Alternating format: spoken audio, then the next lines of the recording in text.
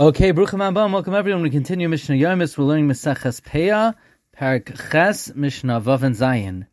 Mida zu amura b'kohanim. The amounts mentioned in the previous Mishnah, which are the minimum amounts of Meiser Ani that you have to give to the poor in the threshing floor, that applies to all Jews. It applies b'kohanim v'alvim Yisraelim, to kohanim v'alvim Yisraelim. Hayamatzil.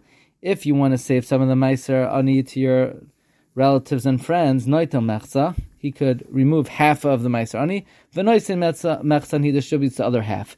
However, if that other half that you have is too little, Hayilai Davar Mod, if the farmer has too little to give the minimum amount to the poor people at the threshing floor, Noisin Lefneim, he just puts it before them, Hein Mechalkin Beineim, and they divide it among themselves. Mishnah Zayin. Now we're talking about the distribution of other types of tzedakah. We don't give less to a poor person who passes from place to place, mikikar bepunyain, than a loaf that costs a pudyain, when me'arba sa'an b'sela, when 4 sa of wheat costs a sela. So if a poor person is coming through the city, so we have to give him amount of bread, which is basically enough for 2 meals. Lan, if he sleeps in the city, noisin lai, parnasas, lina, we provide him with his needs for sleeping. Shavas, if he stays in the town for Shabbos, noisin lai mazon shalish sudas, we give him food for 3 meals. Mish, now we're going to talk about 2 types of tzedakah.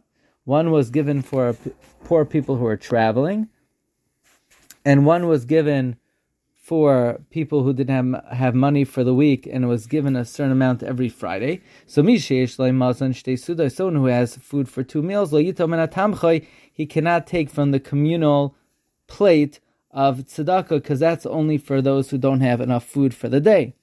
Mazon arba esrei sudais, someone who has 14 meals, he doesn't take from the box of charity, because that is only for people who don't have food for the coming week.